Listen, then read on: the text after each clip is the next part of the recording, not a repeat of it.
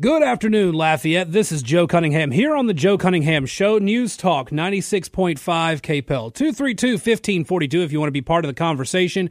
You can also send a message through the KPEL app chat. Music hit a little too soon, and I wasn't able to open that up quite yet. Let's see, all messages. Okay, so again, if you've got the KPEL app, but you've never used the chat feature before, that's fine. Open up the app. You're going to see a little text message looking icon up at the top right corner. Hit that, select general message, and send a message to the show. I love to respond to you guys through the app. I love to respond to y'all on the air. So give us a call, send a message to the app, whichever you like. Be glad to take your calls today. Again, 232-1542 if you want to be part of the conversation. Let's go with the big news of the day. Joe Biden wants to finish a job, and I'm not sure if he ever started one or if I want him to finish whatever job he thinks he started. But here is his campaign announcement. Fundamental to who we are as Americans. There's nothing more important, nothing more sacred. That's been the work of my first term, to fight for our democracy. This shouldn't be a red or blue issue. To protect our rights, to make sure that everyone in this country is treated equally and that everyone is given a fair shot at making it. But you know, around the country, MAGA extremists are lining up to take on those bedrock freedoms, cutting Social Security that you paid for your entire life while cutting taxes for the very wealthy, dictating what health care decisions women can make, banning books, and telling people who they can love, all while making it more difficult for you to be able to vote.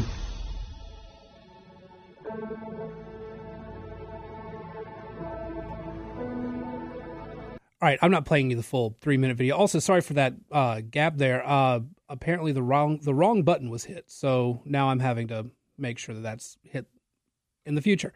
But anyway, you heard the basics. And Joe Biden's going back to the Democrats' familiar well on this. He is looking for...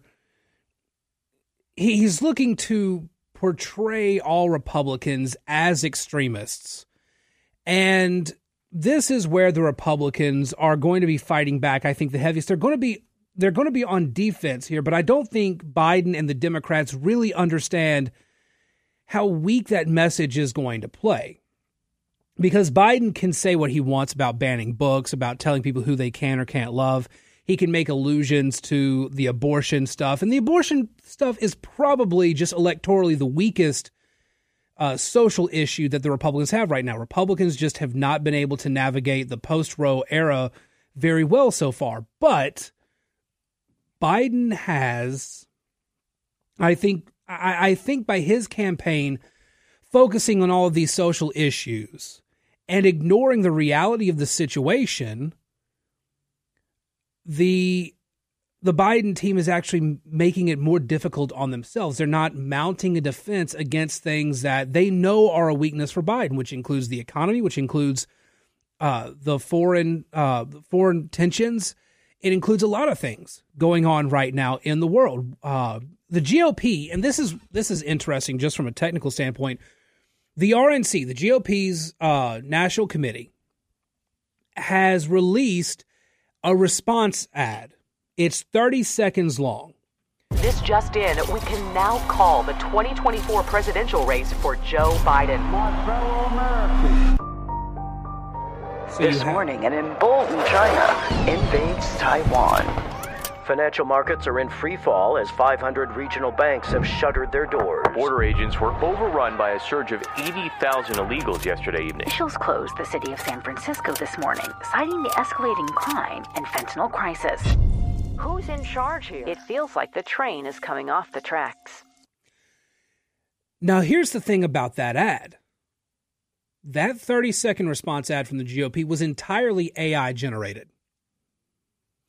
If you go and look up the video, every image there is an AI-generated image. The entire ad, 100% created by artificial intelligence, which is something that we're now seeing in the world of politics.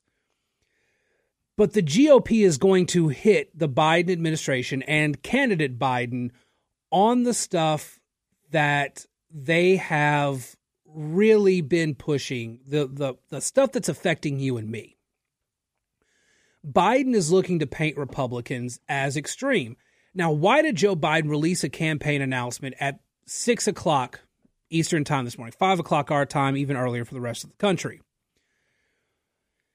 He's trying to have it both ways. If you heard me on Acadiana's Morning News this morning, I mentioned that one of the reasons that he would drop this at the beginning of the day is so he could dominate the news cycle for the day. And for the most part, all the news stories have been focused on Joe Biden and his reelection campaign.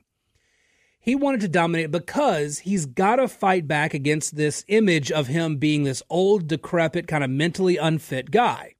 And so his campaign is launching to try to make it look like he's not. We're strong. We want to dominate the headlines. We're coming out swinging on this. We're going after the extreme MAGA Republicans, all of this. But there's another reason he drops it so early in the morning. They don't want to put him in front of a microphone and camera and have him announce to the world live. And it looks like they may attempt sort of a hybrid campaign based on what they did in 2020. In 2020, he ran the basement campaign. Biden was stuck in a basement. He did pre-recorded segments. He did carefully curated interviews. All of these things he did because they didn't want to get him out. They didn't trust his mental fitness. And a presidential campaign is a grueling schedule. And somebody his age 3 years ago didn't look like they were going to handle it. Now, 3 years later, definitely doesn't look like he's going to handle it.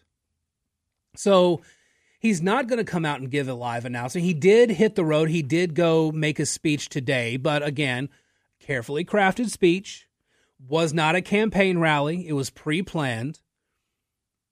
But this is one of the big issues that we're going to see going forward. Can Joe Biden, at his age, with all of his problems, can Joe Biden handle a presidential campaign? The Democrats don't really seem confident that he can, but they're standing by him. They're going full Tammy Wynette. They are standing by their man. The Republicans really hope that's the case. Joe Biden is the candidate they can most likely beat. But there's a big but here. Donald Trump is the one guy Joe Biden could beat. And we know that because it's happened before. I'm not saying it's guaranteed to happen this time, but Democrats are making sure to attack Ron DeSantis. They are attacking Nikki Haley. They are attacking every other Republican. They're not really touching Donald Trump right now. The media is not really touching Donald Trump as much as they would like to. The Democrats and the media both want Donald Trump to be the nominee. It's good for the bottom line, and it's Joe Biden's best possible chance. But Biden has a lot of problems coming up. He does. We have high inflation. It has gone down, but it's gone down because interest rates have gone up. So there's more financial pressure on you and me, on the average American. And when inflation is super high, you have to raise interest rates in order to bring inflation down. But raising interest rates causes a recession. We haven't gotten to the recession point yet, and Joe Biden is kicking off his campaign. At some point during his campaign, while he's trying to convince America, I got to finish the job, there's going to be a recession. On top of that, we still have a crisis at our border. We still have a crime wave. We still have a fentanyl crisis. We still see rising foreign tensions with China and Russia, both emboldened to act against U.S. interests because the Biden administration has done very little to stop them.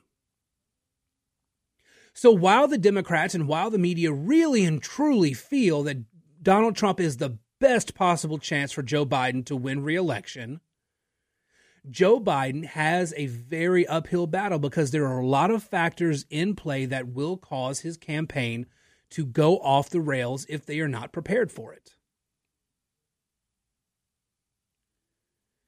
But for Joe Biden to come out and say, we've got to finish the job, I think is actually kind of funny because either American voters are going to look around and say, I don't want him to finish the job, or they're going to say, what job did he start?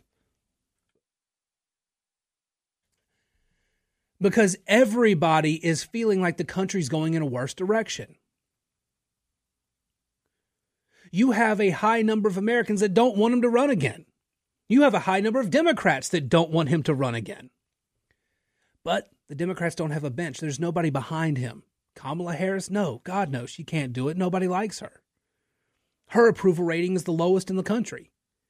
Pete Buttigieg, he was talked about at one point. He's been an absentee landlord on all of the major transportation department issues that have cropped up in Biden's first half of his first term. What is Pete Buttigieg going to bring to the table on this? Any other candidate? Bobby Kennedy Jr.? Absolutely not. He's kind of a joke as it is. Marianne Williamson, I don't think there's enough space crystals for me to really get on board with the Williamson campaign or many other Americans. But that's where the Democratic Party is. They have to stand by their man. And they have to hope that Donald Trump wins the nomination for the GOP. Biden beat Trump once. They think that they can beat Trump again. I'm not so sure. But Trump's making it very hard for Republicans right now. 232-1542, if you want to be part of the conversation, going into the Trump issue in just a minute, because there's news coming out about his plans to further derail not Joe Biden, but Ron DeSantis. That and more here on the Joe Cunningham Show, News Talk 96.5 KPEL. Welcome back to the Joe Cunningham Show here on News Talk 96.5 KPEL, 232-1542 if you want to be part of the conversation. So while all of this is going on with Donald Trump, with Joe Biden announcing his reelection campaign, launching that today, a couple bits of news about Donald Trump have come out. The first is him announcing a little while ago that he will not be taking part in any of the Republican debates. He posted to Truth Social a little while ago, I see that everybody is talking about the Republican debates, but nobody got my approval or the approval of the Trump campaign before announcing them. When you're leading by seemingly insurmountable numbers and you have hostile networks with angry Trump and MAGA-hating anchors asking the, quote, questions, why subject yourself to being libeled and abused? Also, the second debate is being held at the Reagan Library, the chairman of which is, amazingly, Fred Ryan, publisher of the Washington Post. No. So Donald Trump is saying right now that he's not going to take part in the Republican debates. Okay? If you're leading by insurmountable odds, the debate shouldn't matter. But you're essentially giving free, unimpeded access to the voters from your opponents. I don't think that's the wisest decision. Debates don't really mean all that much unless somebody has a super major screw-up. But that super major screw-up could be Donald Trump, the guy who's in the lead, all of a sudden lagging in the polls because other people got a chance to talk and they sounded pretty good. So I'm not sure. I mean, I expect Donald Trump to change his mind. I expect him to decide to want to be part of it and try to fight his way in. But if he decides not to, okay, we get to hear from Nikki Haley and Vivek Ramaswamy and Tim Scott and maybe Ron DeSantis and maybe Mike Pence and maybe some others. Okay. Oh, Larry Elder. I keep forgetting. I have no idea why Larry Elder's in this race. I don't. I'm like, I think subconsciously I just keep blocking him out. I don't know what Larry Elder's doing in this race. The Relief Factor ad revenue has probably run out, so he needs another grift maybe. Just, oh, man, I cannot figure that one out at all. Here's the other piece of news about Donald Trump, which is also very interesting. So, in Florida, they have a resign to run law. And there have been some questions. Is Ron DeSantis able to run for president while being governor of Florida? Some say no because of this resign to run law. Most legal experts in Florida say, yeah, that law only applies to state elected officials. So not federal ones. So Ron DeSantis would be able to stay as the governor of Florida and run for president. And that's kind of the understanding of how most resign to run laws typically work. You don't have to resign to run for federal office. But the state legislature, with apparently Ron DeSantis kind of pushing them behind the scenes to do so, the state legislature in Florida is pushing to revamp that law to make it clear that it's about state positions and not federal positions. Well, according to multiple sources, including those in Trump circles, Trump is flying to Tallahassee to whip legislative votes against that bill. So if he's leading by insurmountable odds and he is looking like he's going to be the candidate for the Republicans, why is he going to try to fight to make sure Ron DeSantis can't enter the race? I don't think Trump is as confident as he's trying to portray himself. 232-1542 if you want to be part of the conversation, or send a message through the KPEL app chat. I'm going to take this break. When we get back, more dangers of social media. Get on that and other stories here on the Joe Cunningham Show. News Talk 96.5 KPEL. Welcome back to the Joe Cunningham Show here on News Talk 96.5 KPEL 232-1542. If you want to be part of the conversation, a real quick bit of breaking news. A deadly crash on Moss Street a little while ago has been, it's still under investigation, but the roadway is clear. The roadway there was closed for quite a bit, but it is now open. A driver going at a high speed down Moss crossed several lanes, hit another driver. The first driver was killed in the crash. The second driver has been hospitalized. Prayers up for both families there. The victim in that deadly crash, the original driver, Thomas Green, age 75, of Lafayette. So there is an update there. I know a lot of y'all were searching for that story a little while ago. That is up on our page now, kpel965.com. It's going up on Facebook in just a minute. But I want to get to a national story. I mean, I've talked about social media issues a lot on this show, and this is no different. And this is actually very scary. This is one reason why you just have to be very careful. And again, this is less about the child being careful as the parent being careful and knowing what their child is doing. 13-year-old Utah boy hung out in the typical online spaces for someone his age, the chat app Discord, the gaming platform Roblox, and, of course, Twitter. But for more than 2 months last year on those very platforms, the boy was being sexually groomed by an adult who was 13 years older and hundreds of miles away. It started in private messages, then moved into public view on Twitter. It ended in a horror story. The boy's father went to check on him one night and found him missing, his window open, the bedroom freezing. The boy was allegedly abducted by the man accused of grooming him, driven across state lines, and, prosecutors said, repeatedly sexually assaulted. The boy's parents told NBC News that they believe the kidnapping was preventable.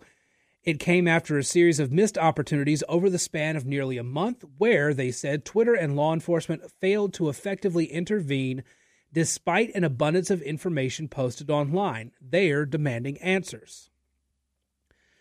The report by NBC News is based on a bunch of archived online messages, state and federal court filings involving the suspect, interviews with the parents of the teenage boy, interviews with law enforcement, and an interview with the teen himself while his mother was present. It's a major report being put out by NBC News. And it is so important that this child's story is told, because there are so many dangers out there. Social media is a good tool if used in the right way, but more and more we're seeing stories, especially now with TikTok's information gathering, with Snapchat releasing an AI bot to all of its users, with the leaks on Discord, the advance of child pornography on several places that are supposed to be blocking this type of material, but they are barely regulated and moderated as it is. There is a lot out there that your kids are going to be exposed to.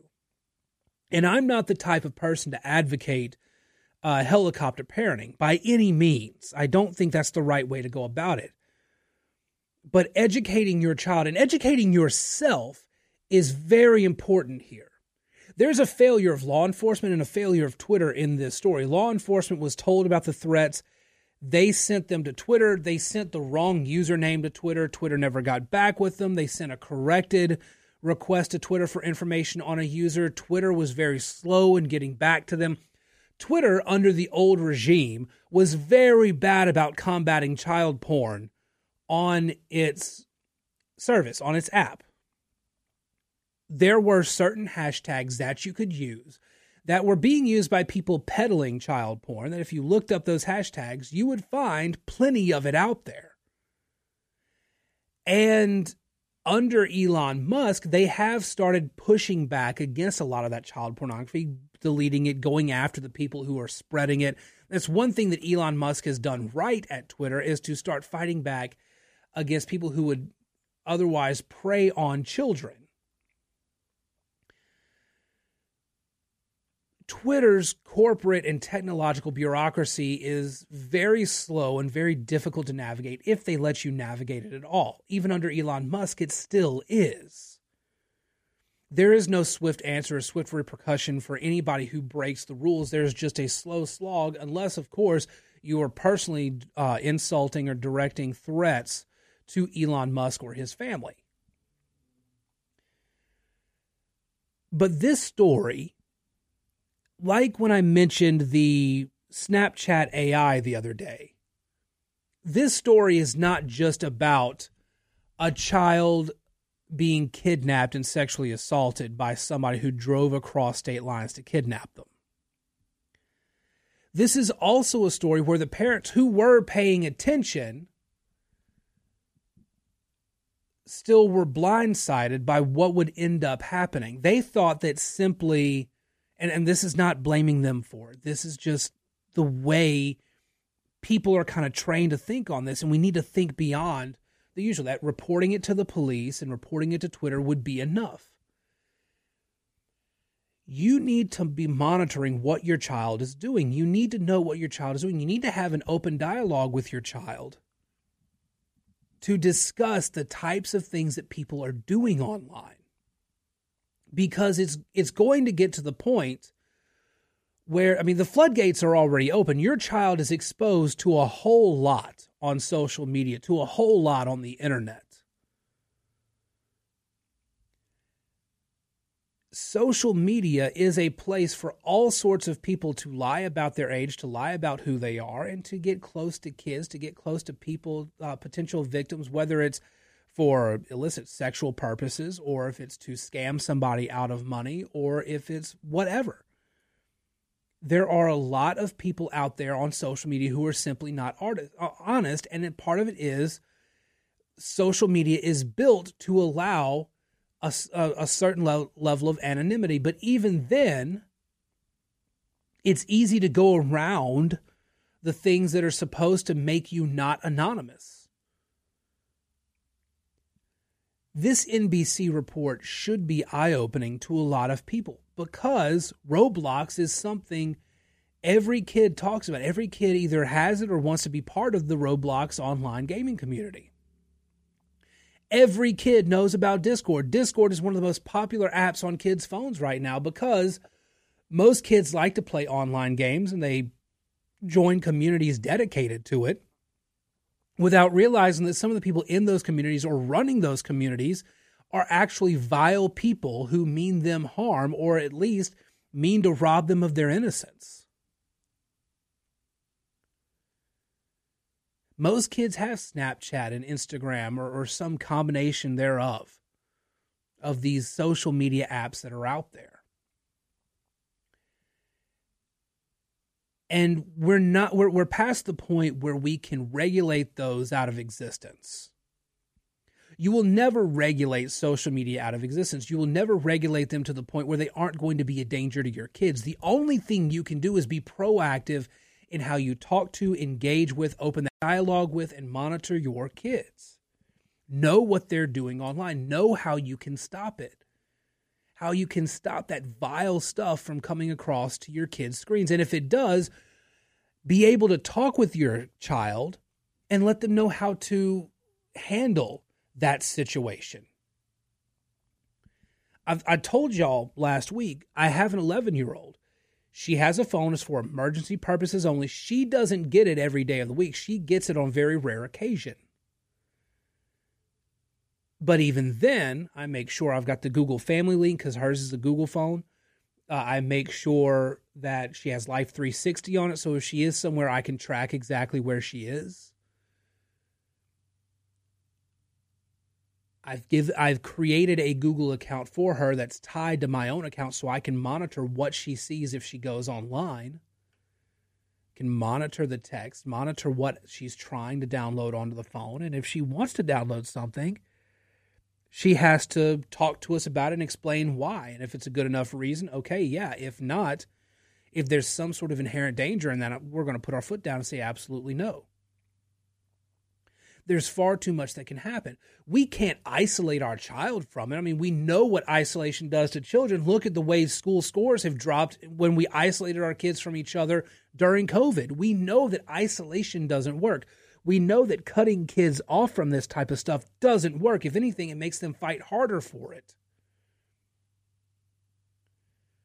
You won't believe the number of kids who aren't given a phone at home, but when they go to school, one of their friends will let them use their phone and sign into an Instagram or Snapchat account they don't have on their own that they've created on somebody else's phone, and that friend lets them sign into it to post a picture very briefly before signing off again. That is actually a thing that happens. If your child has an Instagram or a Snapchat or a TikTok, do you follow them on it? Do you give them their space? Do you monitor what they're putting out there? Do you ask to check their phone and check the DMs on a constant basis? How do you handle that? There's no set strategy here. There's absolutely no strategy that is 100% for everybody because everybody's relationship with their child is different. But the underlying problem is the same. We have an entire online culture that preys on the innocent, whether it's sexually, financially, emotionally, mentally, whatever the case may be. And we are struggling. The kids, like I said, are not all right. The reason we're seeing so many societal problems is that we have detached ourselves from parenting in a way. We have let screens babysit our kids. We have let technology take over the day-to-day for our kids. And it's really quite horrifying what happens as a result of that.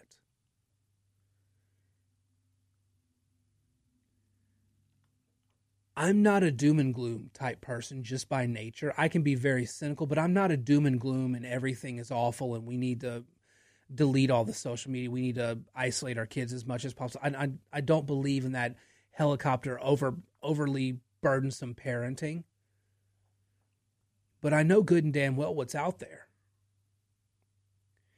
And I don't think enough parents out there really and truly understand when they let their kids get a social media account for some of these things. I don't think they fully understand what they're letting their kids get into.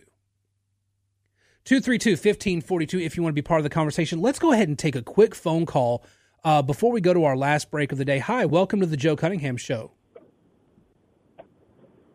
Yeah, I was just calling in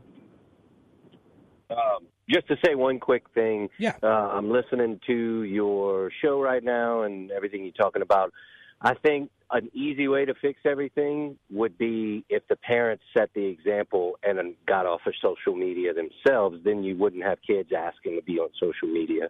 And I can say that because my wife and I both don't have social media, haven't had it for a couple of years now. Mm-hmm. It's the best thing we ever did for our marriage and for just, you know, personally.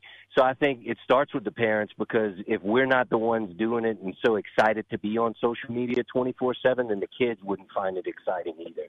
And I think that's where it starts. But I'll hang up and listen. Well, thank you very much for the call. I appreciate it. And yeah, that is a great idea. And I want to go ahead and get into that when I come back from this break to kind of close out the show, because there is something to that. And I want to talk about that a little bit when we get back here on the Joe Cunningham Show. 232-1542 if you want to comment, if you want to send a message through the KPEL app, all that and more when we wrap up here on the Joe Cunningham Show, News Talk 96.5 KPEL. Welcome back to the Joe Cunningham Show here on News Talk 96.5 KPEL. 232-1542 if you want to be part of the conversation. Now, the call in the last segment had a great point. You know, if parents didn't show their addiction to social media, it's likely that kids would not be so addicted to it. And so you do have the you do have the peer pressure of, you know, seeing all the kids at school who have it. And so you've got that pressure, but at the same time, I think there's something to reducing your own screen dependency and your kids seeing that and reflecting it. The issue I have personally, and I hate that I have this issue, my job's kind of reliant on social media. Both of my jobs. A huge portion of internet traffic, and I write for two sites. I write for KPEL 965 and I write for redstate.com. My job is dependent on social media. I unfortunately have to be on Twitter. And it is it's unfortunate that I have to be on Twitter. I want to give it up, but I have not been able to yet. But I really try. I mean, there's little steps we take. No phones at the table. When we're, you know, watching a family movie or anything like that, we try to avoid the screens or anything like that. But I think if we just overall, I think displaying a lack of dependency on screens is very important. I think, yeah, that is something we should do to that call in the last segment. Absolutely.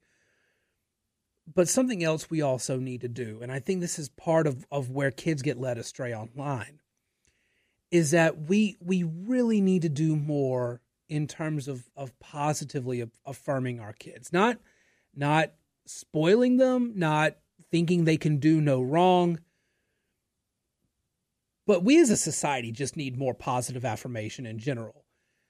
We need to make sure that our kids know that they're loved and know that they are respected and know that whatever the outside world says doesn't really matter. They don't have to go somewhere else to seek affirmation, which is what happens a lot of time online. Online life is an escape for a lot of these kids. They seek affirmation elsewhere. We can do more to bring affirmation to our own families and reduce the dependency on that too. That's it for me. 23 hours until I come back. In the meantime, you can follow me on Twitter at Joe P. Cunningham, Facebook.com/Joe Cunningham Show, and email joe@redstate.com. The podcast version of the show is going to be up in a couple of minutes over at joecunninghamshow.substack.com, where you can go to find the podcast and whatever I've written for the day. Plenty to see there, plenty to listen to there. If you've missed a part of this show or some previous episode of the show, it's all there. I'm going to take this break. See y'all tomorrow. Shannon is offsides with Old School Nerd next here on News Talk 96.5 KPEL.